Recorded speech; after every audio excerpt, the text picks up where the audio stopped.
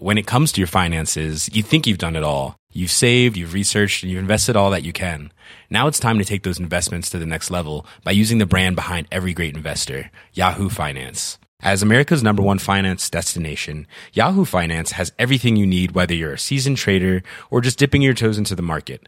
Join the millions of investors who trust Yahoo Finance to guide them on their financial journey. For comprehensive financial news and analysis, visit yahoofinance.com, the #1 financial destination, yahoofinance.com. This podcast contains explicit language. So that happened. This week, President Barack Obama delivered his 6th State of the Union address before a joint session of Congress now completely controlled by his opposition. The Huffington Post's Sabrina Siddiqui was there. She joins us to discuss the oration and the reaction. In that speech, the most newsworthy moment came when the president urged a focus on what he called middle-class economics. The quick hot take was that by doing so, Obama was opening a new round of combat with Republicans. But we'll discuss how a focus on the middle class presents a challenge for Democrats and our political culture in general as well. Finally, once the pageantry of the State of the Union had faded, Congress returned to their typical state of disarray. We'll go over the loudest of the week's facepalms. I'm Jason Lincolns. The good news is that there's a brand new Sleater-Kinney record out, but here's what happened first.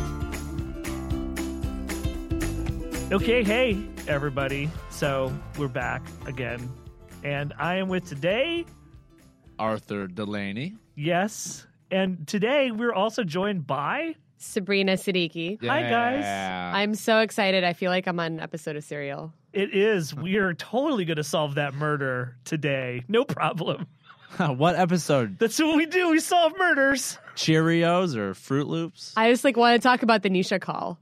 That's what I want to do. You want to talk about the Nisha call? Yeah. There's some shit with that Asia lady, the alibi witness in the news coming back. Yep.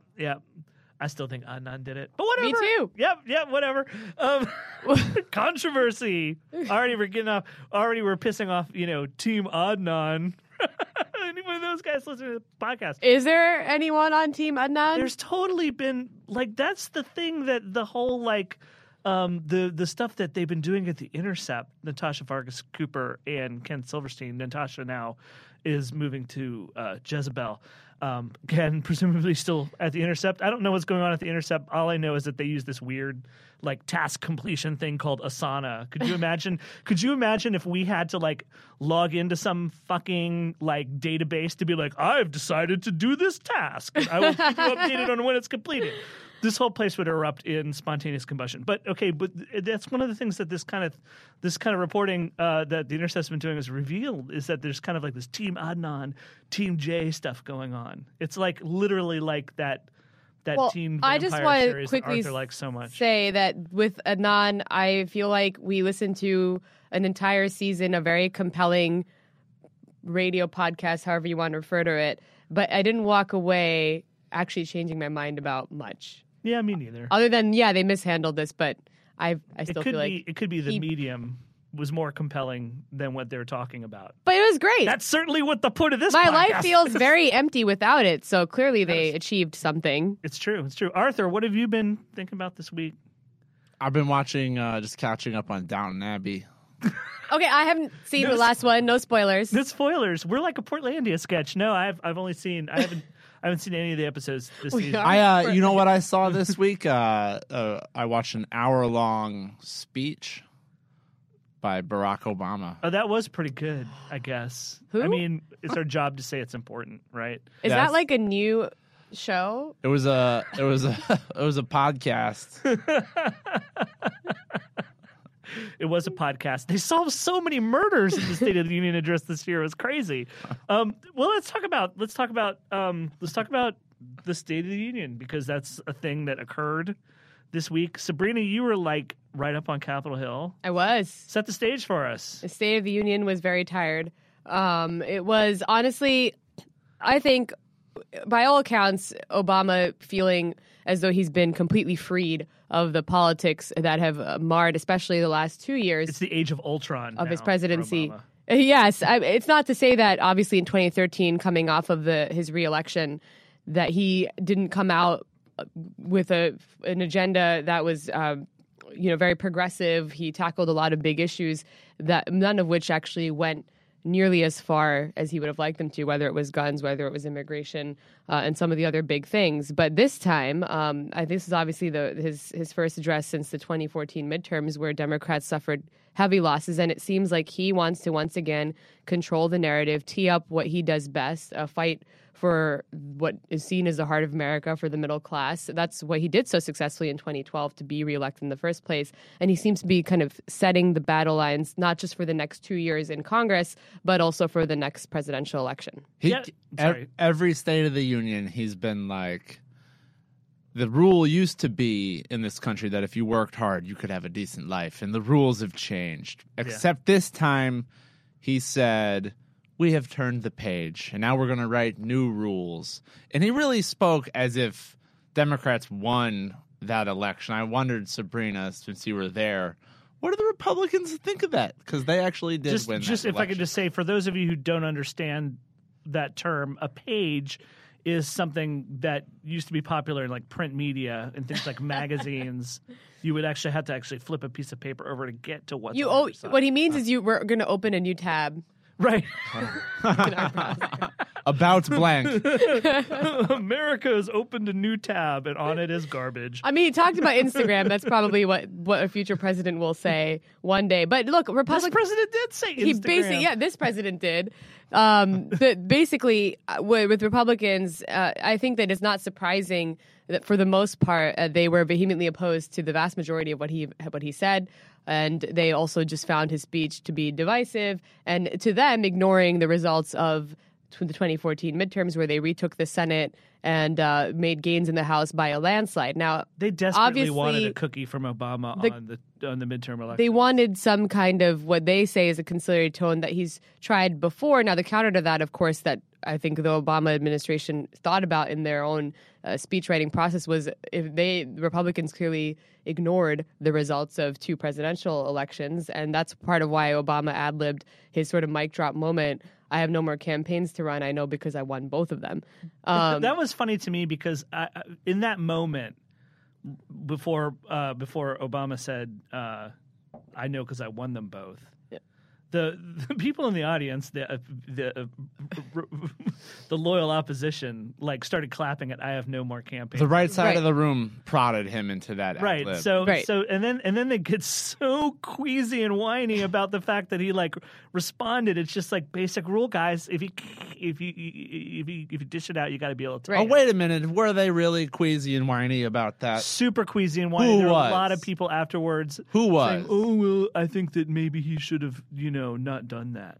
The ad-lib specifically? Yeah. There were a few Republicans who did point that out as a moment that they found to be a little, I guess, off the cuff in a way that they weren't too appreciative of it. But I think, look, the broader point being, when it comes to Republicans who now control both chambers of Congress, the only areas that they would like to work with Obama on, which are 2 parts of the speech, trade as well as probably some type of corporate tax reform, actually areas where Democrats aren't so much aligned with the president. So when it comes to the majority of what was in his speech about paid leave, college affordability, equal pay, raising the minimum wage, a lot of this is considered to be dead on arrival, save for a handful of moderate Republicans up for re-election in 2016.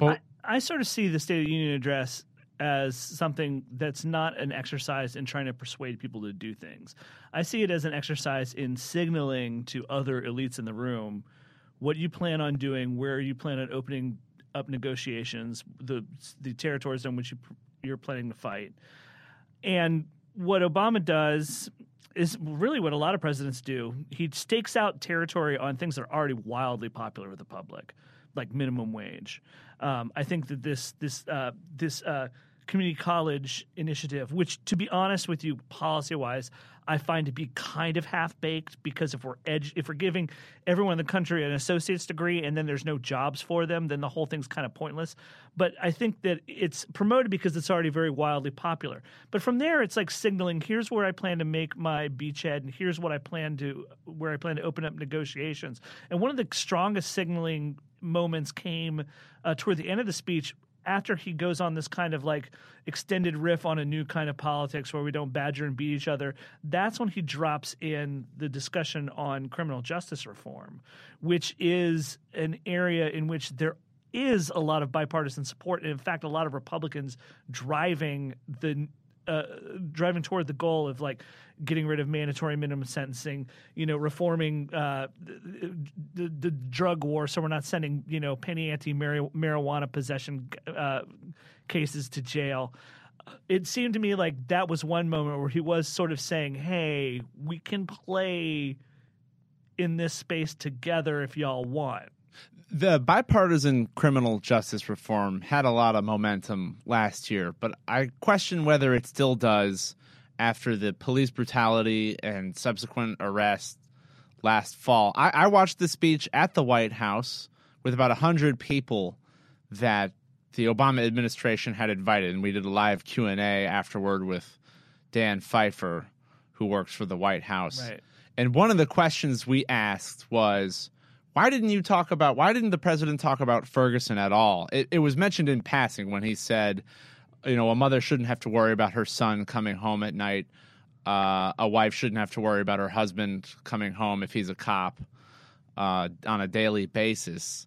And people, when we asked this question, where was Ferguson in the speech, erupted in applause. So I think it was like the one thing where the liberal base was unsatisfied. And then Republicans in Congress, for instance, Louis Gohmert, were so mad that he had mentioned, that he even alluded to police doing anything wrong.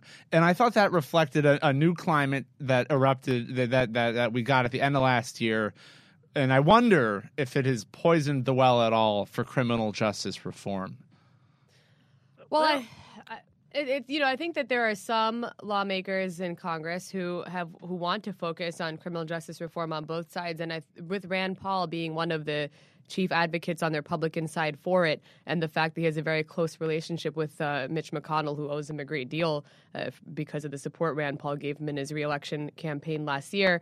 It's not necessary that there won't be even a debate, or that if Rand Paul introduces a bill, McConnell won't be in a position where he kind of does maybe have to bring it up for consideration, especially because Rand Paul is also mounting his own presidential campaign, and McConnell has said he will support him if he does in fact run. But the thing about criminal justice reform is I don't think that anyone believes we had come far enough, even though there are some unlikely bedfellows on both sides, that anything would actually happen under Obama. I mean, that's just kind of the reality, as cynical as it sounds. It's not cynical, it's just true. It's just the truth that outside of the must-pass pieces of legislation, fiscal crisis moments, budgetary matters, appropriations, there really is not much that has actually occurred, and nor is it expected to change now that the White House, of course, faces opposition not just from one, but from both chambers of Congress. And I'm being a little ridiculous if I'm suggesting Louis Gohmert is a real barometer of Republican thought, Republican attitude. I thought he was basically like the face of the Republican Party, but my favorite part of Louis Gohmert's response was that he had two moments. One is that he just really wishes that Obama was more like his high school basketball coach, who's, I guess, like this really nice black dude. Who happened to be black. And also that he thought that we put the issue of race behind us when we elected the first black president. Oh, yeah. Why is Obama so divisive on race? That settled the issue. We got a black president, guys. Wrong. There's no more race problem in America. So that's Louis Gohmert's, far, far right opinion. But no, you brought up a good point. Liberals were disappointed that Ferguson was not a major part of his speech. Eric Garner falls under the same bracket, of course, that he kind of mentioned it in passing. And I think it speaks to how events have unfolded since. I do think that if those two NYPD officers had not been killed in the way that they had, he maybe would have gone further, but that's why he felt compelled to counter Ferguson events with the police officer because of the heat and the climate in New York and what Bill de Blasio even on race, he's always tried to strike that conciliatory tone. Yes. We're not all angels. That's fine.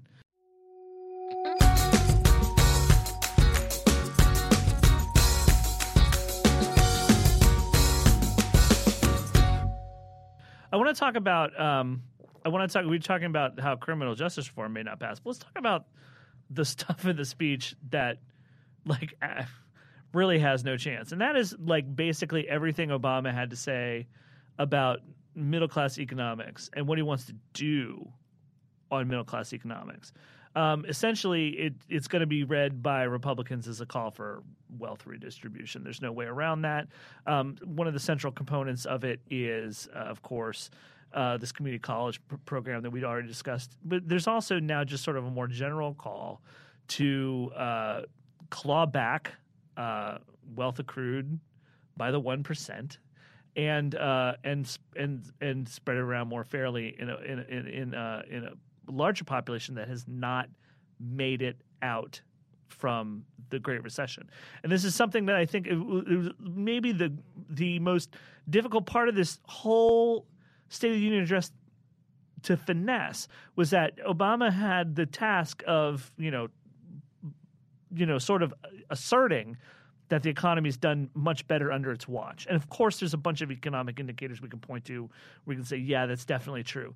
But it's also the case that the middle class, the working class, they've not kept up with the recovery. Most of the recovery has been centered in the hands of the wealthy. We don't have a real sense that wages are lifting outside of those few pockets where we're literally lifting minimum wage. And again, that's just something that's going to, elevate some people at crisis levels of poverty.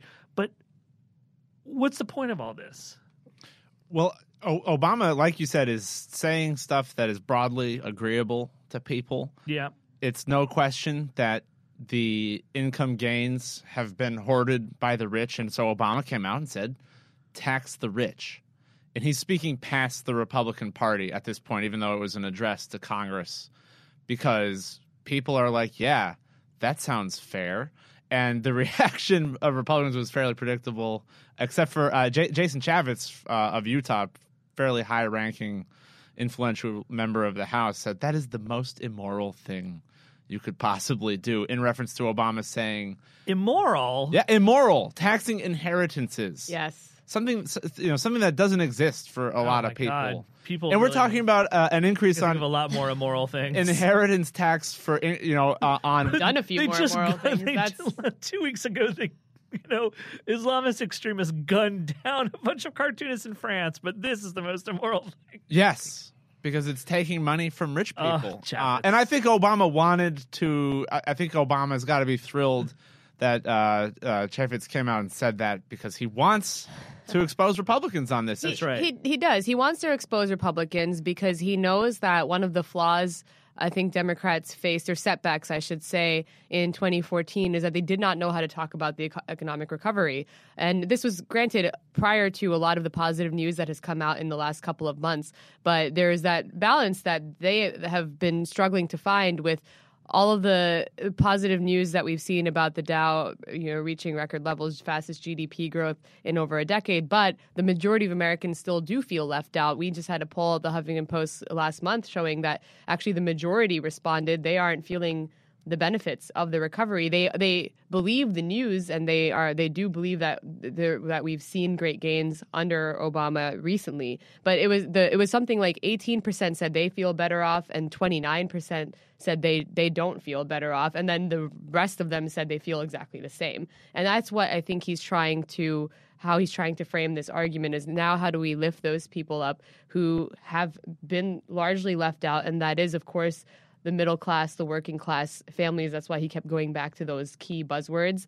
And also, quite frankly, if we're talking about specific policies, one of the things that happened in midterms was, even though Democrats shied away at the national level from talking about the minimum wage, and they didn't, if you looked at Mark Pryor, if you looked at some of the vulnerable Democrats, they didn't want to embrace a federal minimum wage hike. But then across a number of states, as Arthur knows very well since he's reported on some of this, the states approved minimum wage increases themselves. So I think Obama is aware of where public opinion is on a lot of these issues. Yeah, sure, and he's helping stoke these fires. I want to Greg Sargent of the Washington Post. He sat in on a dial test focus group with Stan Greenberg's outfit. I forget what they're called, Democracy Corps or something like that. It was swing voters, and it was swing voters that were decidedly in the middle class and persuadable by either party. And so they listened to Obama's speech, and the results of the dial testing were kind of fascinating.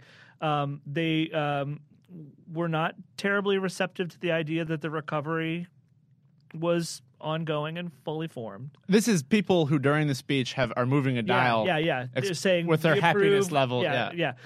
They weren't terribly receptive to that idea. They were very receptive to Obama's ideas when he was talking strictly about what he thought he could do to help elevate the middle class. They were a little not receptive to the parts of Obama's speech that were just sort of pure tribal politics stuff. Stuff that was like not outside the economic issues being discussed that could be read as like kind of a wedge issue between Republicans and Democrats. And I find that interesting because I think that as much as this speech on middle class economics was kind of a challenge to Republicans and kind of like the planting a flag, we're going to have open combat over these issues. I also think it's a challenge to Democrats and maybe even to like the entirety of the political culture, because Democrats are going to put forth a nominee in all likelihood. It's going to be Hillary Clinton.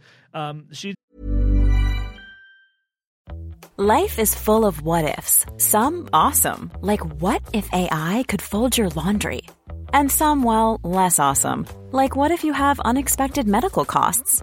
United Healthcare can help get you covered with Health Protector Guard fixed indemnity insurance plans. They supplement your primary plan to help you manage out-of-pocket costs. No deductibles, no enrollment periods, and especially no more what-ifs. Visit uh1.com to find the Health Protector Guard plan for you.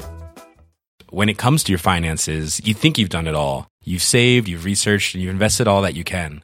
Now it's time to take those investments to the next level by using the brand behind every great investor, Yahoo Finance. As America's #1 finance destination, Yahoo Finance has everything you need, whether you're a seasoned trader or just dipping your toes into the market. Join the millions of investors who trust Yahoo Finance to guide them on their financial journey. For comprehensive financial news and analysis, visit yahoofinance.com. The #1 financial destination, yahoofinance.com. She's not someone who necessarily has the easiest time depicting herself as an avatar of middle-class economics. Her husband was responsible for the welfare reform that ended up catching so many people in the backside post-recession. He was, responsible for the ending of Glass-Steagall.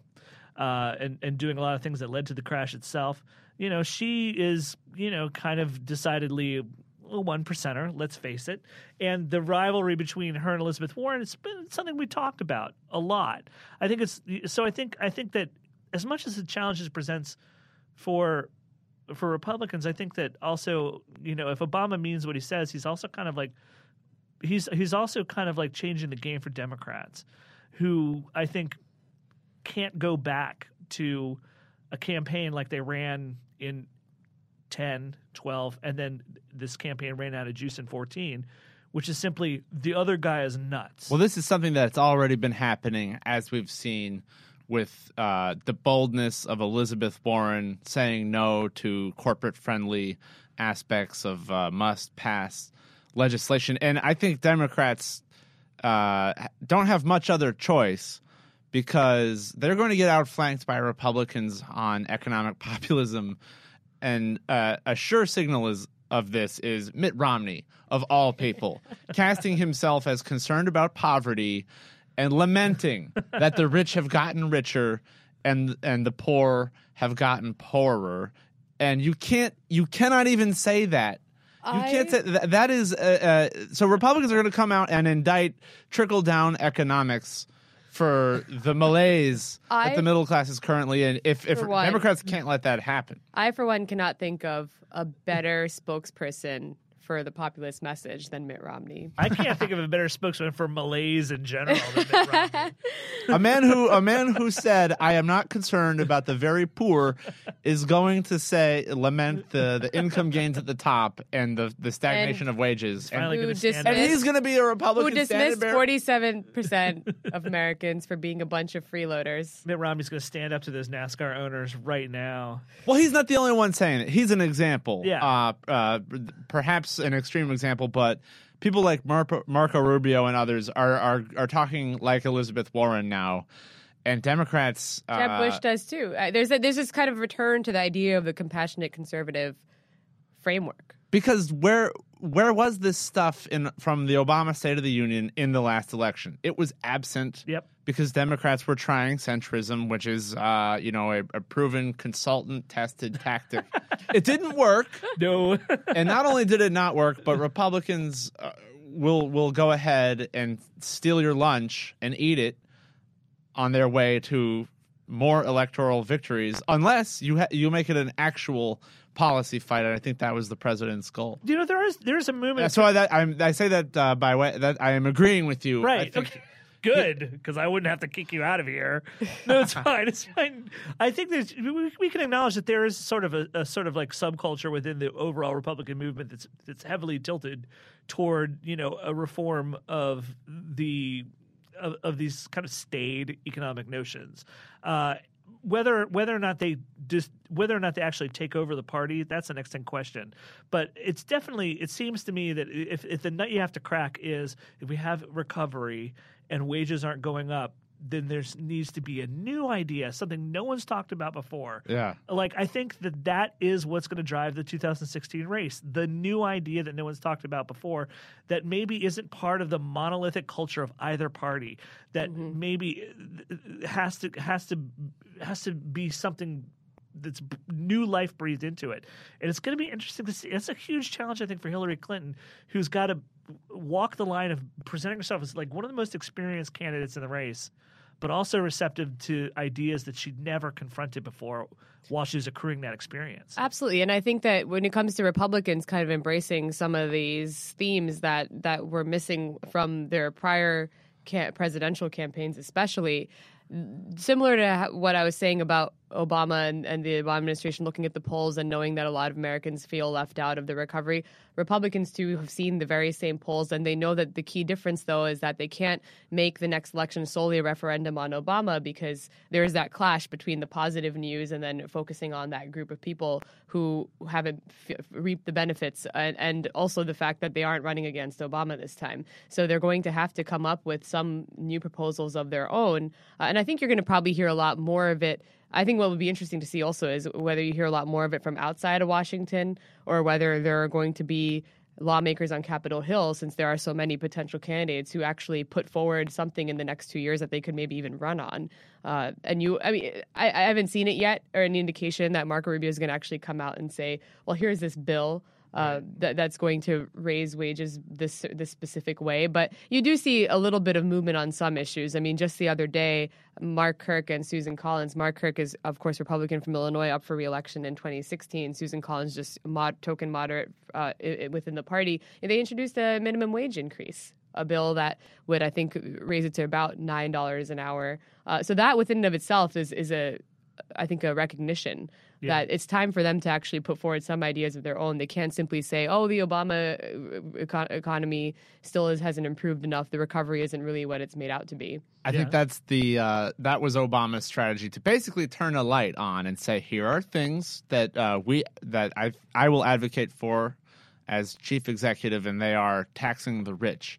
It turns a light on in the room, and which Republicans are going to scurry like cockroaches with their economic populism message, and which will be standing there calling taxing inheritance the most immoral thing you can do. And that's what the president wants people to see. And who might play ball. And who might play ball. That's a good way of He putting issued it. them a very deliberate challenge. Yeah. Definitely. But it's a challenge worth taking up. Minimum wage, though, I mean, that's easy. Everyone likes that, including Republican voters. Well, Mitt Romney in 2012 did say that he was for it. in favor of a minimum wage, Mark Kirk to and inflation, and Susan Collins, they're on safe ground with that one. Definitely. But when who's going to come out for taxing the rich at a time when soaring economic inequality is like the most salient economic fact? Right, and corporate profits at an all-time high. And you yourselves are lamenting this, and who will now talk about it would appear taxing that what Republicans are willing to do is tax small businesses who are receiving a credit from Obamacare. Uh-oh. if they're providing abortion Oh coverage. yeah, okay. So That's the kind of Yeah. tax hikes that they're eyeing. I for. like the segue. this, very It worked. well done. Well done. Very Sarah Koenig-y.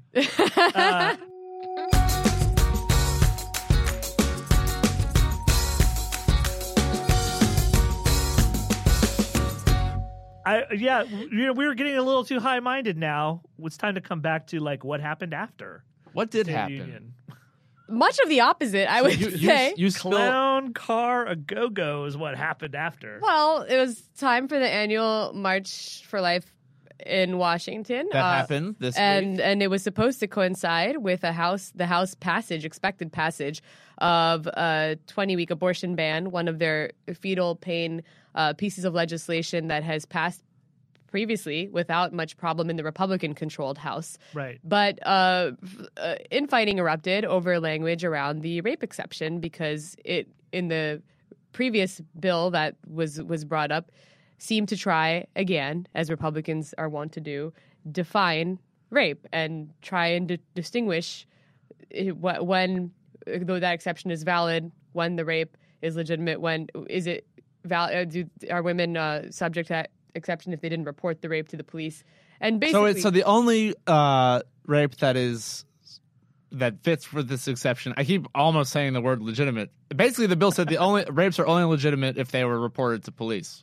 in effect, that appeared to be Which is crazy. We're talking about, first of all, a biological process that could, lead to pregnancy. And then we're saying, but it's only legitimate if like a legal authority caught wind of it. Well, no one has used the word legitimate. It's that's just the such an fallback amazing- because of Todd Right. Aiken and the infamy that term Yeah. will live in now. But the Republican leaders ended up pulling the bill last minute before they were going to vote on it earlier this week. It was yesterday. amazing. And how does But this keep it was happening to John amazing. Boehner? And How does even on the conservative bills, there's the last minute. Wait a minute, we're not going to have the votes. There were actually apparently some of the Republican women in the caucus were the ones who said we need to be careful. We this is becoming obviously. It was Renee Elmers of North Carolina, who previously supported the bill, but then. She's gotten some flack, especially from the right, for having advocated for its passage and then somehow defeated it. A correction, an update to Mother Jones' story on this bill that came in after the bill got pulled. It was priceless, and it's something to the effect, I'm not going to get it right verbatim, but it was like the Washington Post is reporting tonight that the GOP has pulled their abortion bill on the because of concerns that it may not go over well with women voters. And I was like, you think? now, Fancy that. it wasn't- Imagine that being the case. it wasn't going over Who well would have thought? with women in the Republican Yeah. House conference. How does John Boehner not see this banana peel, this rake, this patch of black There ice are in front a of lot every of jokes I could have made right there, but I'm not going to do it. How does he? He is like Sideshow Bob, man. Well, It's so like- what it's he like stepping on did eggs. what he did was the Republican leaders put forward a much less, in their eyes, controversial bill that would simply prohibit federal funding for abortion, Which they've done a million which they have done a million times. It's like Now- defund Acorn all over again. Now there's a hiccup in this bill too that you were alluding to, Sabrina. Yes, yeah, Which this is kinda which our own Jen Bendery wrote about pretty immediately when the switch had been made. And can you explain how this works? So currently under Obamacare, there is a provision known as the Shop Exchange that provides a tax credit to small businesses who are providing services under the Affordable Care Act. But if they include abortion care in their health plans, Republicans are saying no tax credit for you. So Republicans are actually suggesting a tax hike on small businesses, and now we have lived to see everything that was possible on Capitol Hill. We should just call it a day, because the idea that Republicans are, in effect, suggesting a tax hike on small businesses is where they are right now in terms of trying to figure out how to resolve this mess unscathed. This may sound like a tendentious Democratic talking point, but in fact, the withdrawal of a tax credit in Washington parlance, always anything like this is a tax hike. Yeah, that's true. And this is just playing by the Grover Norquist rules, where no matter how it happens, if a tax burden is going up, the tax has been hiked. Right. Yeah, exactly. And small business. I mean, small business is one of their key. They're always out there about being the standard bearers for small businesses and the needs of small businesses and how to provide relief to small businesses. So it's they're trying to be cheeky here, of course, because they're linking it back to something that for them is a base issue, which is the issue of abortion coverage. But I don't, like Arthur just said, I don't think that changes in Washington parlance the fact that if you are taking away a tax credit, that is in effect a tax hike. But biological self-determination for women is always the most auxiliary issue of all. Yeah, like so Democrats will hit this for being a tax hike instead of being telling women what to do with their bodies. I want to point out briefly that while this is happening in the House, something that maybe even more absurd was happening in the Senate. This is some kind of amendment related to the Keystone Bill. Sheldon Whitehouse put out I guess an amendment whereby voting for it confirmed that you admit that climate change is real. Which is easy, it turns out. Yeah, it turns out not so tricky a trap, Sheldon Whitehouse, because just about everybody in the Senate voted for it, but people except for one Republican.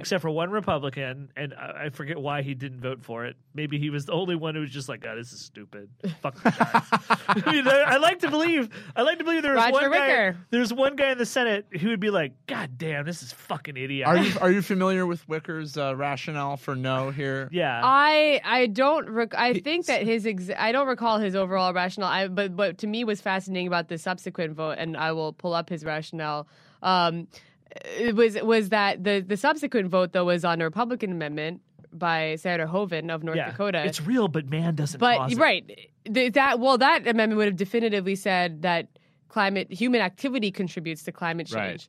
And that did not overcome a filibuster. That fell short of 60 votes because then the Republicans said, "Oh, okay. Well, if we're saying that it's man-made, then obviously that's not real. That's just a hoax." And here is the good old what he had to say.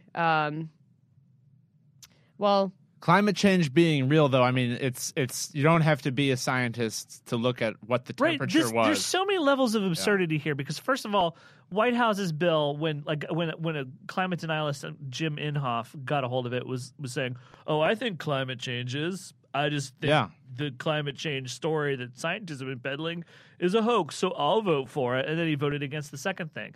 The other thing is that, the fuck cares what Congress has to say about what's real or not? This isn't a system of fucking belief. Climate change is real. We don't need Congress to sign off on it. Apparently, we do need them to maybe get a grip about what is actually happening in science and the universe. That would be neat. Apparently, according to the interwebs, there was no real reason that Roger Wicker, the Republican senator from Mississippi, voted against it, other than history would show that he does not, in fact, believe that climate change is real. Great. He actually just disputes the science and believes that, contrast... So Roger Wicker, far from being the guy who's cagey and saying, "Nah, this is fucking ridiculous," is actually the one boob in the room not in on the joke. Right. He's like, he's the one who thought that when his Republican colleagues were putting out the "I'm not a scientist" man and denying man-made climate change, he thought they were all saying climate change is just straight up false. So you're saying pour gasoline on that tiny thread of hope I had. Poof. Nope. He is the one road runner who actually did let the Acme safe fall on him. But my favorite part was when that first vote happened, saying that climate change is not a hoax, and everyone but the one voted against it. Onlookers were like, "Ooh, this is interesting. This is a change." And then when the actual vote happened, my favorite part was that Senator Hoeven, who was the one who introduced the amendment, voted against it himself. So that was much more like the Washington I know, where where the senator's like, "I'm introducing this amendment saying that man-made activity contributes to climate change. I don't believe it for a second. I'm just trying to world's greatest part of defibrillative body conversation here. I'm just encouraging some debate." Yeah. So, I mean, there you have it. I mean, it's I don't know. Congress wonders why people hate them so much. The only This thing is like a stunt. This is like a stunt.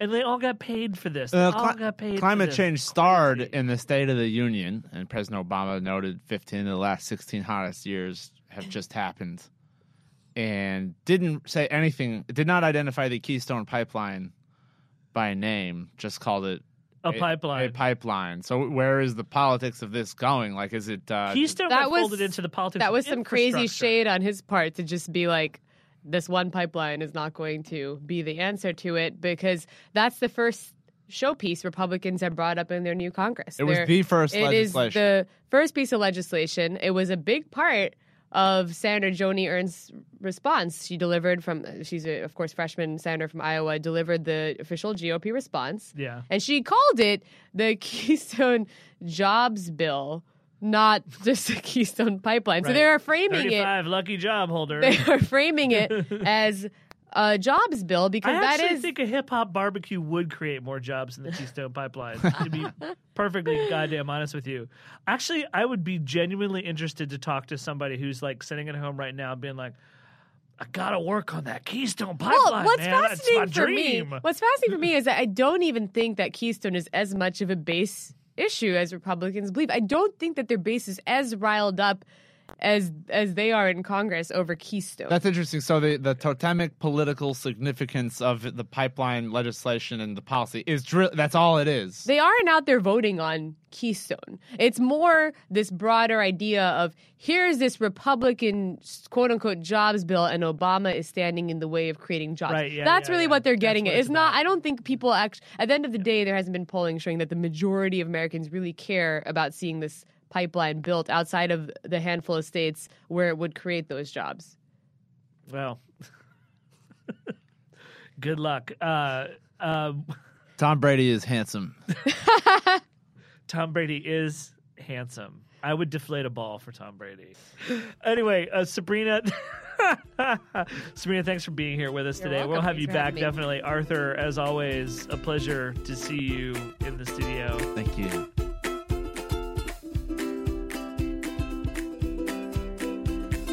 So that's what happened this week. This podcast was produced and edited by Ibrahim Balki with technical direction from Brad Shannon and assistance from Christine Canetta, Chris Gentleviso, and Adriana Usero. I'm Jason Linkins, and this week we are joined by Huffington Post senior politics reporters Arthur Delaney and Sabrina Siddiqui. So That Happened is available on iTunes, so check us out in the iTunes store and look for the Huffington Post whole family of podcasts. Subscribe and tell your friends. If there's something you'd like to hear us talk about, please send an email to sothathappened@huffingtonpost.com. As always, thanks for listening. We miss you already.